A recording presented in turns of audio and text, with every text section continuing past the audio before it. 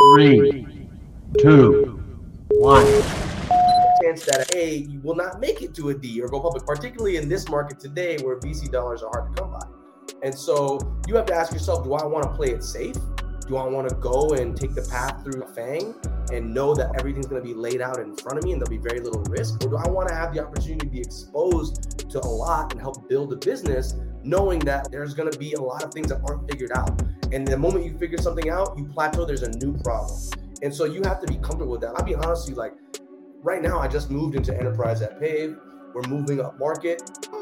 I went from being really comfortable and really successful, blowing out my Q4, to now like having all this self-doubt and relearning everything. And that's just the start of life. And if that's not for you, if that anxiety, that stress is gonna make you unhappy, don't do that. Excited to have you be a part of this conversation. Oh, thank you so much, Joseph. I'm excited to be here. Just to remind people that may have been here before, but may have forgotten, or if you're new to this stage, basically what this is going to be is we're going to talk about this journey, which is symbolic of the boots. The boots is symbolic of the journey that one takes to get to where Justin is. And the mindset or the brain is symbolic of the mindset that someone needs to have in order not to only be where Justin is, but to scale from there. With that being said, let's talk about your journey growing up in New York in the house. Let's talk about it. Can you tell us about what it was like growing up in New York? Yeah, that was where I spent most of my adolescence. I left New York when I was like 8 or 9, but I think it definitely formed me in a very noticeable way. I think my entire family actually emigrated from Belize and grew up in the Bronx. My mom still lives in the Bronx today. So I think it gave me a lot of perspective, just my early childhood spent there. And then when we moved to California, it was like a complete culture shock for me. My dad actually was a single dad for most of my childhood and then remarried. So by the time I was like 12, we had gone from living in New York to living in San Francisco to living in Palo Alto. So it was just like a very different sort of socioeconomic experience. 9 years old. That's just such a pivotal year too. And which part of New York did you specifically grow up in? From the Bronx, like over by Fordham Road area. Ooh, Boogie Down Bronx. Yeah. I had a friend that went to Fordham University. So definitely know about that. So transitioning from the Bronx, New York, and going into Cali, that's quite a change. Can you talk about the different experiences you went through and the different transitions that you had going from those two environments? Yeah, for sure. When we first moved from New York to San Francisco, it wasn't too different. I was still living in like a multi-generational household. I went to a public school. But it was really when my dad remarried to a woman who was an attorney. So I went from being broke for most of my childhood to all of a sudden being like very wealthy, very comparatively speaking. I mean, it was like, for me at least, that's how it felt, right? I felt like overnight my entire life changed.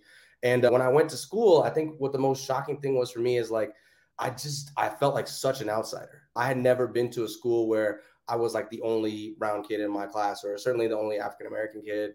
And it was just, I think I had a tough time adapting. And in a lot of ways, I lost a lot of my confidence. I think for a long period of time, I had a great deal of imposter syndrome that came from that, both in like my own intelligence, my own like physical appearance. Like I just had so much self-doubt as a result of being thrown into that environment. Yeah, it is tough. I spoke about this before in an interview that I had with someone, and my parents, they started a home for street children in Guyana, South America. And so my experience was very different, moving from the Brooklyn, New York, going to what was considered a third world country, especially at that time. And how I went to an American school with the wealthiest of the nation, diplomats and all these different people. But then I went to home to the marginalized, those that were children that were digging out of garbage cans and been through all sorts of forms of abuse. And then I'm in the middle, and you kind of find yourself in that world. And you're like, man, I don't feel like I exist anywhere. Can you talk a little bit more about the imposter syndrome and the ramifications of it, or the symptoms of it? Because some people might be saying, I don't even know what imposter syndrome looks like in my case. Can you talk a little bit more about that? Yeah, I mean, imposter syndrome essentially is where you are just filled with a lot of self-doubt. You know what I mean? And I think that the reason why that sort of change of environment brought that about was, I don't know if you're like a fan of James Baldwin, but he talks about when he was a kid and he would watch movies with like cowboys and Indians, he envisioned himself as a cowboy, right? Or when he watched Superman, he envisioned himself as Superman.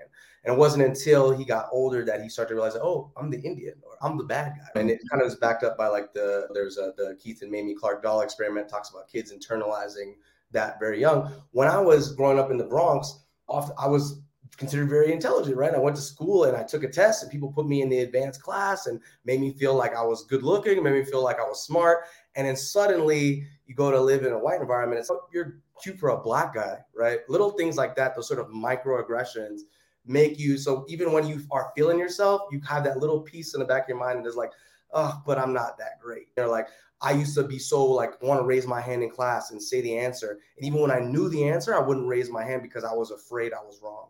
And I never had that kind of a fear in the early part of my childhood. It wasn't until I found myself in an environment where I was other that I began to feel that constantly and really internalize it. Yeah, and it's a sad reality, but it's the way that we're made to adapt to our surroundings sometimes. And what that causes us to do oftentimes with imposter syndrome, and I've had this happen to me, we become a caricature of ourselves. We're not really our authentic selves. We're not really fully ourselves. We're just a piece or a portion of it. And that could lead to allowing us to really shrivel down and minimize who we are. That could allow to code switching and other things that other people may be wrestling with. Have you dealt with code switching? And if so, could you talk a little bit more about that as well?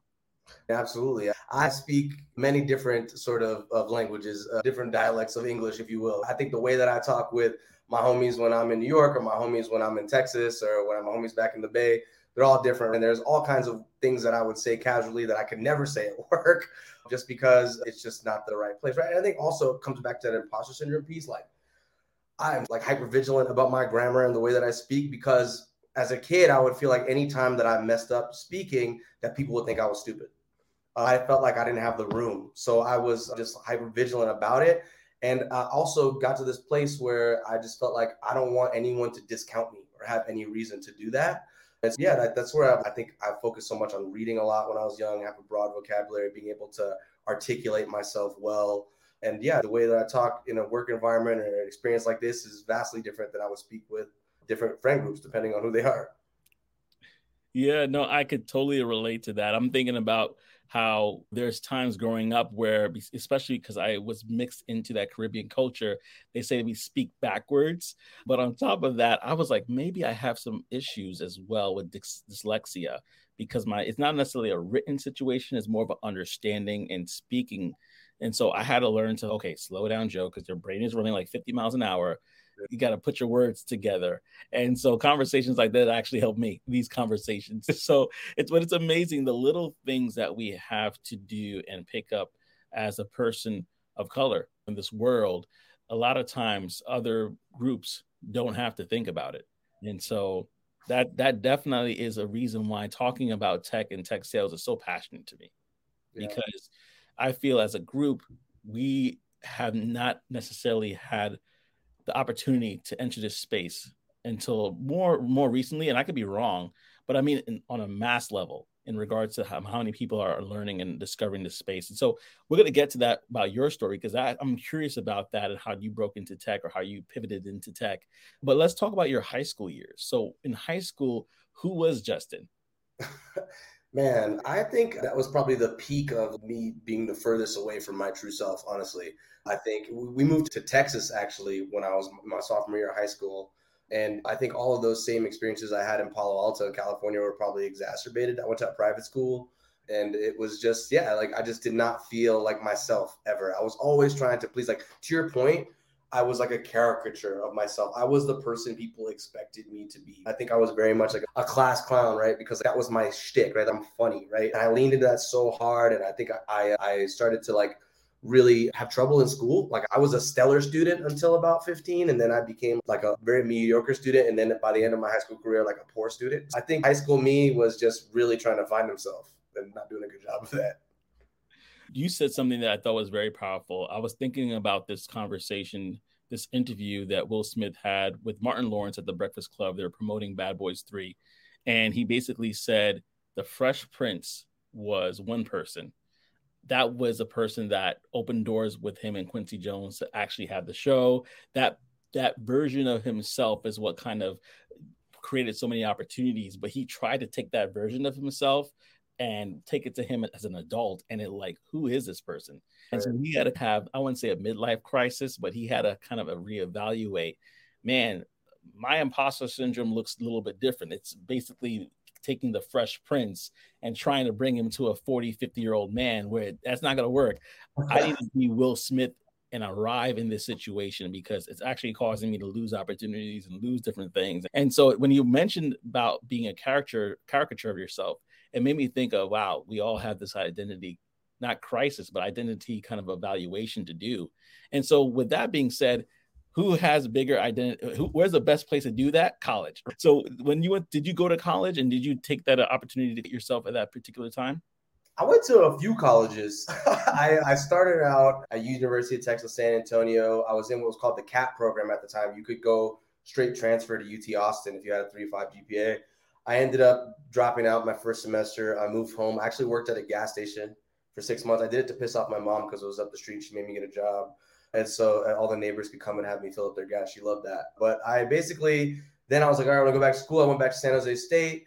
I was there for about a year, and then didn't work out for me. I kept changing my major. And then after that, I bounced around a few community colleges. And then by the time I was in my mid-20s, I was just working 3 minimum wage jobs. I was living in my aunt's basement. It was really looking pretty bleak, honestly. I'd say it was around then where I started to find myself. It wasn't really the college years for me. It was like the mid-20s and actually transitioning into tech that started to make me change, I think, my perception of myself. Hey there, thank you so much for watching this video. This video is actually sponsored by Course Careers. So whether you're interested in breaking in as a tech sales representative, if you're interested in actually doing IT or digital marketing, not only do they have free introductory courses for you right now, go to the description and check that out, but they also have $50 off that you could get through me, Joseph 50. That's right, $50 off through Joseph 50. So if you're interested in getting into that course, any which one, whether it's, again, tech sales, IT, or digital marketing, look no further. Go down to the description below, click on the link, and sign up right now. What are you waiting for? Let's talk about that then. The mid-20s. What specifically happened around that time that made you change and have a paradigm shift where you're thinking and finding yourself in that particular period of time? They always say it's darkest before dawn, right? This was like a low point in my life. Like, you think about when you're in your mid-20s, all your friends you went to high school with, the ones who are doing well, are now like getting off of an MBA program and getting their first 6-figure job, or they're like already at like Deloitte or Ernst & Young or in law school or something. So you're naturally comparing yourself to your peers.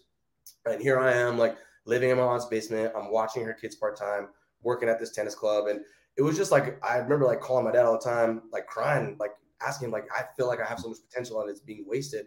And working at the tennis club was the first time I was exposed to the idea of tech, because there were all these young kids coming in, and I could see their bill when they swipe their card to log. I could see how much they owe and how much they're charging for the courts and for the food. I'm like, dude, I owes $3,000 this month. Like, what do you do? I'm like, what do you do? Like, oh, I'm a product manager at Google, or I'm an SDR, I'm an AE, I'm marketing. And I'm like looking this up, and I'm like trying to understand this world. And at the time, someone had told me to check out AngelList. And that is where I started applying for jobs with no direction whatsoever. I ended up like moving from the front desk of the tennis club to selling memberships. And when I was selling memberships is when I realized I was good at sales. And that's when I realized I wanted to get into tech. And I was just like throwing spaghetti at the wall. Wow.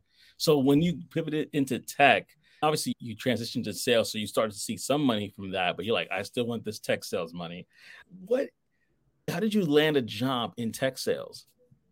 It's funny, actually. So I applied to a couple hundred jobs through AngelList, because I don't know if you've ever used it, but it's like LinkedIn, where you could upload your resume, you click to apply. So you could apply in mass. And one of the only 2 companies that actually called me in was GetAround. You ever heard of GetAround? It's a car sharing company.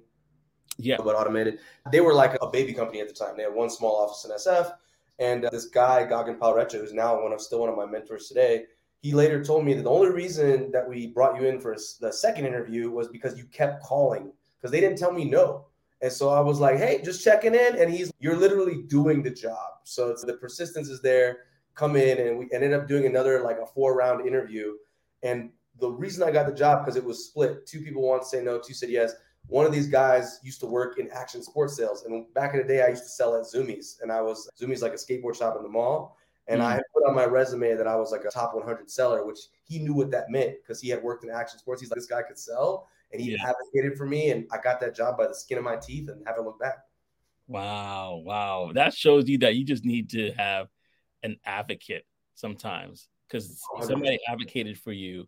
I think I got this job that I'm working at right now because somebody advocated for me, whether it was a recruiter or whoever it was. But that's so good because you obviously show them you could do the job. And I think that's missing from a lot of people is, hey, do the job to get the job. 100%. I tell people all the time when looking for a job, you need to do the SDR motion while you look for a job. So good. So good. So how was your experience working there as an SDR? That must have been fun. It was great. And, actually, it was so when I first started there, it was actually B2C. So we weren't even like in a traditional tech sales role because I was calling individuals to try to convince them to put their car into the platform. So it was like super high volume. We're making hundreds of calls a day. And it was through that experience that I mentioned like how this is where I started to find myself. This is where I first started to really find confidence because like in school, I knew I was smart, high test scores, did well in the SAT, but was always flunking class, right? Yeah. And I think later, like I now realize I probably have undiagnosed ADHD. My brother and my sister have it. But in any case, like I always felt like I was capable of things, but I was never validated of my capabilities. And this was the first experience, like I'm around these people who are, in my eyes, like people who I would be intimidated by, people who went to Stanford and Berkeley and they're engineers and they're building product, but I'm making all the money. You know what I mean? And like, I'm realizing I'm really good at this thing that's really valuable to all these people. And it made me realize that it just gave me this sense of purpose and confidence that I had never had up to that point. Wow. And I agree with you. My confidence when I started doing solar sales, definitely, I was like, I can pick up a phone and call you. No worries. I'm good. Let's do this. Because after going through 10,000 calls or plus 15,000 calls in my case, you're like, yeah, this feels comfortable. You understand talking to people. You understand how to pivot, especially when it's all you have is their voice. You're not even looking at them. You're not even, it's definitely a skill that will allow you to feel a confidence or a purpose. And it's funny that you mentioned that, like, literally you're making more money than some of the engineers and people that are working to actually build the software. That's hilarious to me because it's the truth. There's so many people in sales that are doing that. Yeah. And so with that being said, how was your transition? Because you're not an SDR any longer. Can you talk about your transition and your promotion and how that looked? Yeah, so I was at GetAround for 3 years. And when I started there, I was doing this like B2C sales motion. I actually realized that there was a B2B opportunity because there were people calling who had fleets of cars that they wanted to put on under one account. And we didn't allow for that in the product at the time. And so I advocated for us to start doing what we call the Power Owner program, which is actually how GetAround ended up using this technique to scale and still have account executives now that do this motion where you're calling these people who have fleets of vehicles or companies that have fleets of vehicles that are decommissioned for whatever reason and putting those onto the platform. And so I spent a number of years doing that and growing the organization. And then I actually took a year off, a couple of years actually, moved to Belize. And then when I came back, I had to be an SDR again because I had taken 2 years off and because my experience at GetAround wasn't traditional SaaS. And so I was an SDR at Segment selling data software for about a year before I got back into an AEC, which was crazy. That is crazy, but I'm going to have to peel the onion back on that. You said and let me just ask some questions. Sorry for dumping that on you, my bad. Huh? So sorry for dumping that on you. That was a lot. Oh, that was good though. I heard some stuff in there that I think people didn't catch that. So you said you got into GetAround and I'm assuming this is a startup at this particular time, right? Yes. Yeah. So those that are listening, startup culture, please listen to us when we say this. I'm new, so please correct me, Justin, because you obviously have more experience than I do. But I've been a part of a startup before, and I didn't appreciate it. And I left the company, I think, too premature, in my opinion, right? But if you get into a startup and you're able to provide a level of change and gain equity in the company, let me ask you this. Was that the reason why you're able to take 2 years off in Belize because of what you're able to do there? Yeah, essentially. I was able to put together a small little nest egg and create a business with my brother. We actually opened up a restaurant in Belize, and my dad is out there now. He runs that restaurant. So we had at one point 3 locations, but the pandemic really hurt us. So still got the one main flagship though, back in the motherland. Wow. So by going to tech, you're able to not only provide alternative revenue sources, but you're able to start a family business. Yeah. Wow. Listen, this is all from him making that transition to tech, y'all. So if you're listening to this and you're saying, "Hey, I have a job idea, I have a business idea, excuse me, or something that I want to do," you can leverage tech in order to do it. And let me dive a little bit deeper. Was the business that you're able to start, was that from the earnings that you made while you were working for that company, or did that tie into the equity that you had by working at that company? It was from the earnings, and then get around an IPO recently, so that was good. Something that you said actually want to remind me of something else, which is it's not just the money though. Tech teaches you, especially at a startup, especially in an early stage startup, how businesses work. You know what I'm saying? Like how P&L works, right? Like how you like cut costs and make smart decisions, like what it is to start to forecast growth, right? And those type of things are invaluable to anyone who wants to be an entrepreneur. I have so many friends who like all have aspirations of having their own business, but have never been part of building a business. And if you haven't been part of building a business and taken a backseat to it, it's really hard to just jump in the driver's seat without having ever been exposed to that. And that's why I think a lot of people fail at entrepreneurship without having something to build off of. Hey family, it's Joseph here again. Now you have heard me talk about how tech sales has changed my life. I actually want to introduce you to another career that if you decide to go into it, truly is recession proof, and that is cybersecurity. Level Careers is a platform similar to Course Careers that is self-paced and allows you to obtain knowledge and education in cybersecurity, and get this, without prior experience or a degree. That's right. And so you definitely want to get into that. And if you are interested in learning more about cybersecurity, go ahead and click the link below. It's in my description, and use my promo code Joseph10. That's right. Use my promo code Joseph10 in order to save 10% off of the purchase price of that course. So without further ado, I'm not going to delay you. Go click on the link, check out the free introductory courses, and change your life today. Yeah. I would encourage people, and again, Justin, you could correct me if I'm wrong. If anything I'm saying, you're like, this is a conversation. But I would encourage people that if they are looking to try to get into these big FANG companies or these huge companies, now I would say look for a startup with a great CEO. I was a part of a startup, and we literally had conversations with the CEO would come with all of us and say, hey, he teaches about EBITDA, which is earnings before interest, tax, and depreciation.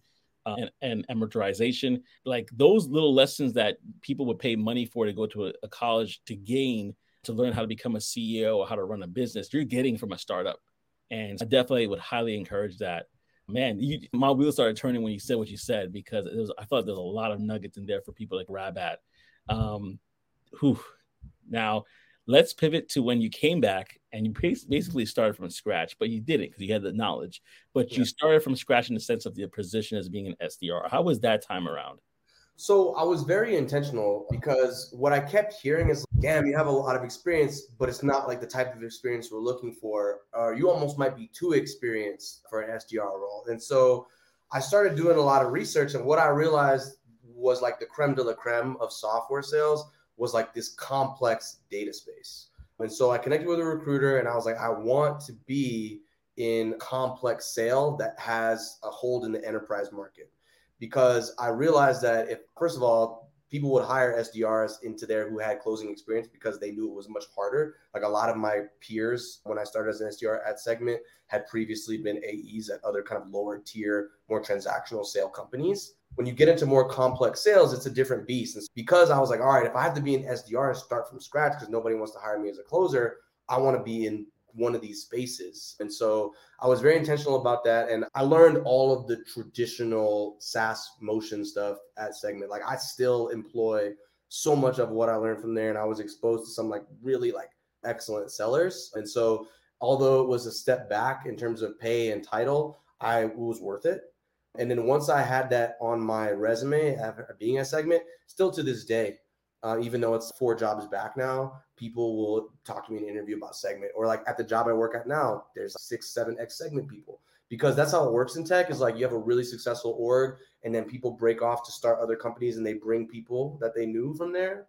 And so that's why if you look at Segment, there's 4 other startups now that all have ex-Segment people making up their founding teams. Wow. So would you encourage other people that are SDRs that feel like they want to prove themselves to try to get into a company that has a complex sales? It sounds like it has a complex pipeline. Is that what you were, how you would phrase it? Like, how would you phrase that? Because I'm learning It's too. it's product complexity is a part of it, because like being able to sell what they call like a technical product, right? Where you're selling to a technical stakeholder like an engineer, and you're having to talk about things that have a lot of nuance, right? It's not just cut and dry like selling signature software or something like that, right? So when you get into that level of complexity, that's a part of it. But then also the complexity in terms of not every org is an enterprise org, right? Like some orgs, they mid-market is their bread and butter, and it will always be, and they don't sell into companies like Fortune 50s and Fortune 100s, right? However, when you get into an org that has a product that appeals to that segment, that now becomes a complex product and a complex process to sell it, right? You're having to multi-thread and you're having to do all these things that some sellers will never have to do. And I was like, I want to do all that hard stuff. I want to learn and be exposed to all that hard stuff so that no one can question me about what I know how to do. You know what I mean? But I don't think it's for everybody. Okay. It's do what makes you happy. You know what I mean? And I know not everyone wants to make $1 million off of this, right? Some people are very happy making 150, 200K max. At that time in my career, I was like, I want to take this as far as I can take it. Wow. And when you said some people don't want to make $1 million, they're like, oh, wait, I want to put my hat in there. I want to learn how to make $1 million. It's just the level of complexity, the level of attention to detail, the level of skill that you need to have at that level. You have to really be on top of your game. And so that's what I'm gaining from what you're saying. So trust me, I'm writing down mental notes as well. I listen back to my interviews and I'm like, okay, note to self. So yeah, with that being said, let's pivot to talk a little bit more about what was the next steps after being at Segment? Like what was the next things after that? I did a lot of job hopping after that, frankly, to land to where I'm at right now. Basically, when I left Segment, I had learned a ton, but not enough, right? You learn something every stop, right? So I had 2 offers. One of them was from Fivetran, which, if you're familiar, is doing quite well. And I had a job offer there, and they were much earlier. I think they were like B or C at the time, and now they're a unicorn company.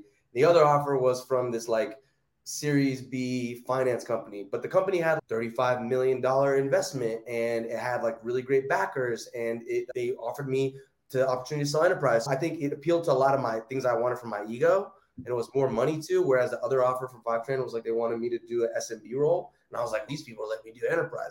Big mistake, right? Because I didn't do enough due diligence. They didn't have a CRM, and their CEO was filtering all their leads before they got distributed, and it was just like there were things that were happening there that I didn't think could happen at a company with C backing. And it was just a really not a great experience for me as a seller, because there was no support, there was no enablement, there was no real opportunity to better myself. And so I left from there and went into another AE role, which was actually really great with Chili Piper, the scheduling software. And I was helped start their enterprise motion there. And so that was like where I started to cut my teeth and actually start closing deals in a traditional SaaS motion for the first time. Wow. Somebody's going to look at this and say, hindsight is 2020. How would you have known that Fivetran was going to be as exceptional of a company as it was? Were there some signs that you were able to look back at now and say, yeah, those signs I ignored, but those were the signs that anybody should look at when they're trying to figure out a company to go after? Can you talk about that? Absolutely. So I have a 7-step process. I don't have it all committed to memory, but I'll tell you the ones that I do remember. First of all, looking at the growth. If I had looked at Fivetran's growth, it's a hockey stick. If I had looked at another company, it was actually flattening out, and maybe even had been going down because they had to let some people go. The other piece too is you can look at growth by department. And when you see a lot of sales growth that's outpacing like engineering and product growth, that's a bad sign, because a lot of times what that means is that the company is just going to throw bodies at a problem. They're actually planning for none of these AEs to hit, and for everyone to average about 50% to hit the company goal. And then they know it, knowing that they're not trying to compete and be the best product in the space. So that's one thing to look at too. And then looking also at the investors and the types of organizations they've invested in previously. Is this vertical that investors like bread and butter, or is this kind of an offshoot for them? Are they going to be invested in this company? And so there's a number of different things you can look at. And I think also the sales leadership, the sales leaders' experience and what they have done previously is huge. And I just didn't think about those things at that time. Had I looked at any of those, I would have made a better decision. Wow. And do you have the 7-step process anywhere available to people? Or do you have an ebook or? I need to start doing stuff like that. But I made a LinkedIn post about it a while back, but I'll share it with you if you want to link it at some point when you share this. Yeah, because listen, I love it for myself, but I want to share with the people like that. I think that is a lot of people, a lot of SDRs. My audience are people that come from course careers, that are coming from tech boot camps, and are trying to find their space in this place of tech. And so for things like that, they're really at this evaluation stage. Most people say nowadays, just get into tech. But if you can take the time to find a really good tech company that will take you on and you could grow with them, like Five Train, I think that might be a good idea to try to do that. Would you say it's a good idea to really aim for that in the beginning? I think that trying to have one like super high growth, like really well-known company on your resume makes a tremendous difference. I had, like I mentioned, the logo. Like, why do people put X whatever on their LinkedIn, right? X Google, X this, X that, because it carries a certain connotation that, whoa, you were a part of something. All right. And if you look at the different sort of factors of the company, the thing is, let me backtrack a little bit. You have to ask yourself, there's like a balance of risk and reward. So if you're looking at a seed or an A stage company, that is the most risk with the highest reward, because the equity that you'll receive at that stage of company could make you rich if that company is successful, but the failure rate is 50% at each of those stages. So there's a high chance that A, you will not make it to a D or go public, particularly in this market today where VC dollars are hard to come by. And so you have to ask yourself, do I want to play it safe? Do I want to go and take the path through a FANG and know that everything's going to be laid out in front of me and there'll be very little risk? Or do I want to have the opportunity to be exposed to a lot and help build a business, knowing that there's going to be a lot of things that aren't figured out? And the moment you figure something out, you plateau, there's a new problem. And so you have to be comfortable with that. I'll be honest with you, like right now, I just moved into enterprise at Pave. We're moving up market. I went from being really comfortable and really successful, blowing out my Q4, to now like having all this self-doubt and relearning everything. And that's just the startup life. And if that's not for you, if that anxiety, that stress is going to make you unhappy, don't do that. Yeah. And I think that a lot of people, like, especially when you come from, and I'm not trying to throw any shade, but we've all been conditioned when it comes to having an employee mindset versus having an ownership mindset. Yeah. And I think that when you're in a startup company, and from my experience, you have to have an ownership mindset from the top down, not just the person that's the CEO, but the person that is working as an SDR. You have to own what you're doing. You have to look at it and say, hey, this doesn't work. We need to fix this and that. And you actually could have a voice to a higher up that'll be like, oh, you know what? Let's try it. Especially if they're that desperate. At least from my experience, there's things when I was working in a startup tech company years ago that I was able to like institute, and it was known as a Joseph method. It was a simple thing. It wasn't even right? Like you will live on. Your name is in infamy because that's small a thing. That's amazing. It was a little thing. If I tell you right now, you probably laugh out loud, but it was a little thing. However, that thing, because I was temping with the company, that's what called them back to have me on full time. And so I just want to encourage people that are listening to this, be the agent of change in a startup company. If you get hired, be that agent of change, and you'll be surprised to see how well things can go for you if you do that. Man, this is so good. This is so rich. Sorry. Yeah, sorry. Did you have anything you wanted to say right now? Because I know I'm going and flowing, but no, I just wanted to add one thing to what you were saying. You want to incite change, and the way that you do that is, and also make yourself stick out amongst your peers, is everyone can find a problem at a startup. It's riddled with problems, and everyone likes to complain and act like they're a genius for spotting a problem. Duh, we all know about that. Come with the solution. And that is what, because everyone knows about the problem. So if you're constantly espousing the problems, you are a problem. What you need to do is say, I noticed this. Here's 3 potential ways I think we could solve it. I tested this. Here's some data. That's how you get promoted. That's right. That's right. That's right. Bring the solutions. Yes, be the agent of change and bring the solutions. This is exactly what is needed. Oh, man. So you went through that learning experience, and I think you went ahead too, which I'm cool with that. I like that. You went to Pave. You're Pave now, right now. Yeah. And you're saying it's should I say that word? Is volatile a good word? I don't know if that's the right word. I would say it's volatile.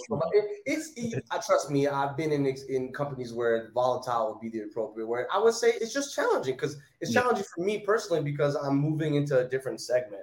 Yeah. And selling in one segment is very different than selling in another, particularly like where we're pushing up into that segment. We're at the stage now where we haven't like necessarily gone out and taken over it like we have with others. And so there's a lot of ambiguity and there's a lot of collaboration that takes place. And it just, like I said, it's fun and it's rewarding, but it's just, it's tough when you come off of, I just figured out the last thing and I just got good at that. And now it's okay, freshman year all over again. I just graduated. And then you start over. Yeah, exactly. Oh man. And yeah, this is gonna be fun. Oh man. Let me ask you this. As we're pivoting to the mindset, I think you talked a lot about it. What would you say is the mindset one needs to have in order to be just where you are right now, but also to scale from there and to grow? Lose your ego, I think, is number one. There's always opportunity to learn. And anytime my ego gets too big, fate comes around and just deflates me. And it's a constant reminder that the best thing to do is like always be a student of the game. You know what I'm saying? When it comes to sales. And then I think the other piece too is just, this sounds a little cliche. And I think a lot of people don't necessarily like when people say this, but work your ass off. You know what I mean? Like really, the thing is like, you have to be, especially of color, especially if you're coming out of a boot camp and you're not coming with the pedigree. No one will admit it to you, but people are already thinking you're not going to come out and perform like others. I already knew anytime I got hired, I barely got hired. And that put a chip on my shoulder. And that chip on my shoulder made me come in early, stay late, blow out quotas. Like I didn't want to just be like one of the best. I wanted to be number one and two was down here. That was always my goal. I wanted to like outshine so you could not doubt me. And I feel that's the kind of attitude you got to come with, particularly in sales. Like it's a sport, you know what I mean? It is. It's like it takes a lot of training, it takes a lot of commitment. And so I think just always be learning and just always be working hard. You know what I mean? Always be learning. Yeah. Outlearn those around you. Like they may be settled, they may be cool, and hey, I'm good, I'm doing whatever. But if you could read some books, I was listening to Kevin Dorsey speak about that, and he said, outlearn those around you. That's why he's like the youngest SVP in the rooms that he's in, or the youngest person, I should say, in the rooms that he's in. And so that is such a key to growth. And man, Justin, this has been a great conversation. I could keep talking. I really can, because there's so much. We could even talk about the other stuff too. But with that being said, man, we really had a really good conversation. And those that are watching, those that are listening, if you really loved what you heard, like I said earlier, of course you want to subscribe to the channel for more, but also use the comment section as your personal notebook. Write down things that you heard, things that you like about, and you go back and check later. Just write it down, because what you're going to do is you're going to retain the information. You have a place to go to. And on top of that, you're going to help somebody else see something that they did not see themselves. Right. So thank you so much, family, for joining me. And like always, until next time, I hope to see you on the other side. Take care now.